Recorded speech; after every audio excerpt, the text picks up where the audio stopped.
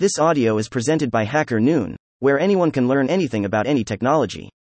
Cyber-Libertarianism plus Crypto, another claim for internet freedom, by Obyte. Since its massive inception, multiple people have claimed that the internet and cyberspace should be free of state intervention and regulation, and not without reason. One of those ideologies is cyber-libertarianism or techno-libertarianism, whose roots go back to the cypherpunk culture of the 90s, from which cryptocurrencies would also be born. In 2009, the tech activists Adam Thiery and Baron Zoka summarized the characteristics of this ideological movement.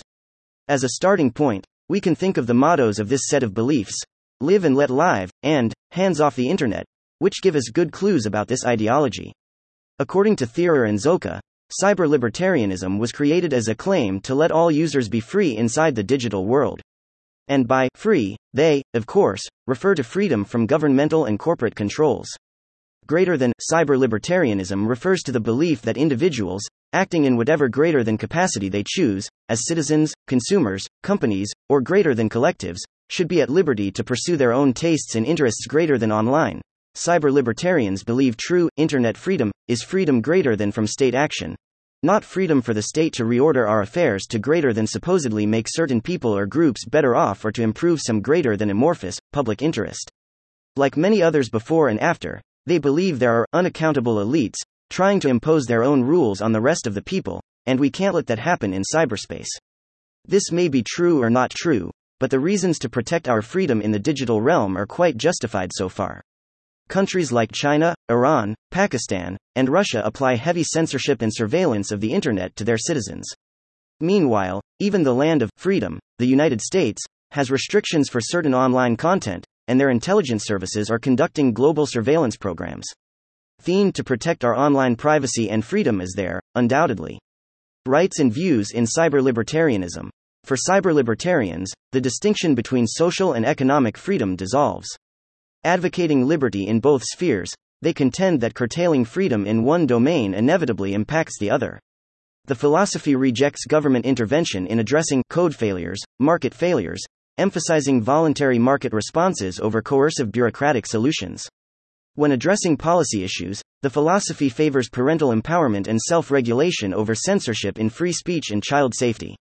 Privacy policy and online advertising should rely on user empowerment and industry self-regulation, avoiding unintended consequences on freedom of speech and commerce. Regarding net neutrality, they oppose open access regulation, advocating for market-driven solutions and innovation. On internet taxation, the stance is against special taxes, aiming for equal treatment of all businesses, online or on ground.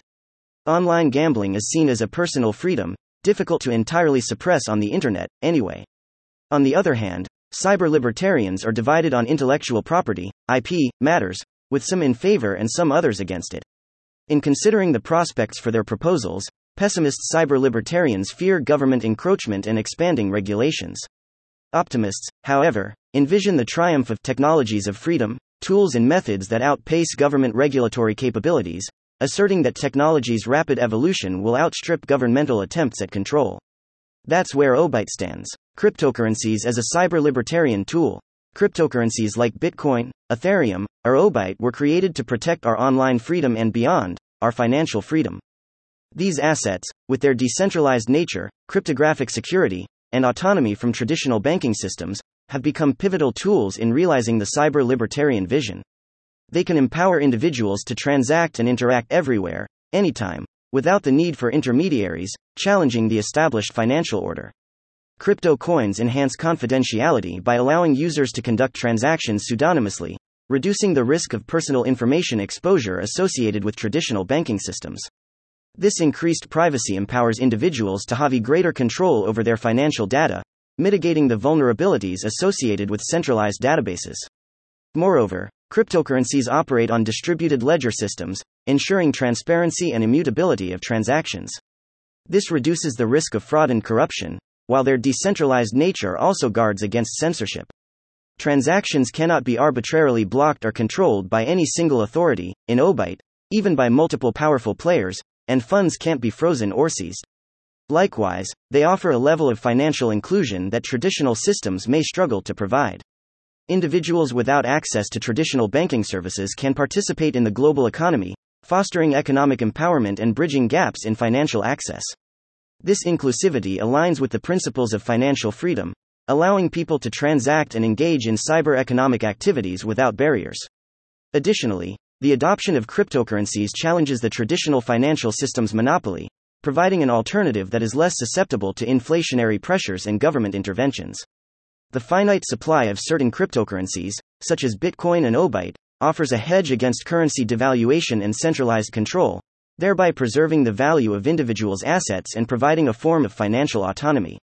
Crypto self-regulation versus government regulation.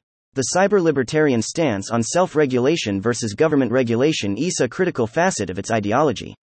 They think potential issues are better addressed by voluntary, spontaneous, bottom-up community responses rather than coerced, top-down, governmental solutions. In the crypto world, whose roots run deep into cyber-libertarianism, proponents of self-regulation argue that the inherent design of cryptocurrencies, often governed by consensus mechanisms and open-source protocols, can effectively address issues like fraud and market manipulation without external oversight. This approach champions the principles of autonomy and trust within the crypto community. On the contrary, government regulation seeks to bring digital assets into the existing legal framework, addressing concerns related to illicit activities and investor protection. Striking a balance between fostering innovation and mitigating risks, governments worldwide are exploring regulatory frameworks for the cryptocurrency space. To date, according to the U.S. Library of Congress report, at least 103 countries, 53% of 195, have applied some kind of regulation to cryptocurrencies. However, it's important to consider that cryptocurrencies' open-source nature plays a pivotal role in bypassing state regulations. Decentralized projects, driven by community collaboration, can evolve and adapt swiftly, creating tools and platforms resistant to government interference.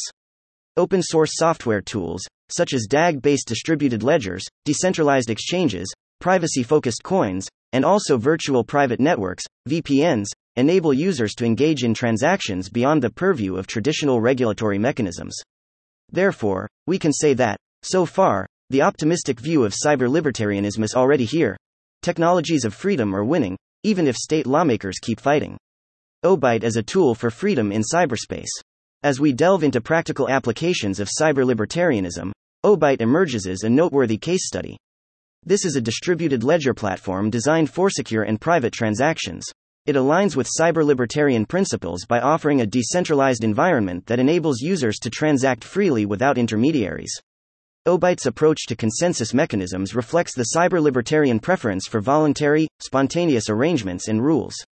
Its directed acyclic graph, DAG, structure ensures higher decentralization, compared with other crypto ecosystems dominated by miners or so-called validators. Obyte doesn't have any of it, relying instead on users directly adding their transactions to the distributed ledger, while the order of those transactions is established with the help of order providers, ops, reputable players that don't have a lot of power over the network. This way, Obyte is fostering a system where individuals can engage in economic activities without the burden of excessive regulations. It also provides a framework within which various models of organizing commerce and community can flourish alongside and in competition with each other, as cyber-libertarianism proposes. The platform doesn't impose a single utopian vision but instead seeks to enable diverse approaches to digital interactions. Everyone is welcome to try its functions and also to build new apps in this ecosystem. At its core, Obyte champions privacy, autonomy, and censorship resistance, fully aligning with the principles cherished by cyber-libertarians. In this ecosystem, users have the autonomy to control their digital identities and assets, promoting a vision where the ideals of individual rights and privacy can flourish in the digital realm. Featured vector image by PCH. Vector, FreePic. Thank you for listening to this HackerNoon story, read by Artificial Intelligence. Visit hackernoon.com to read, write, learn, and publish.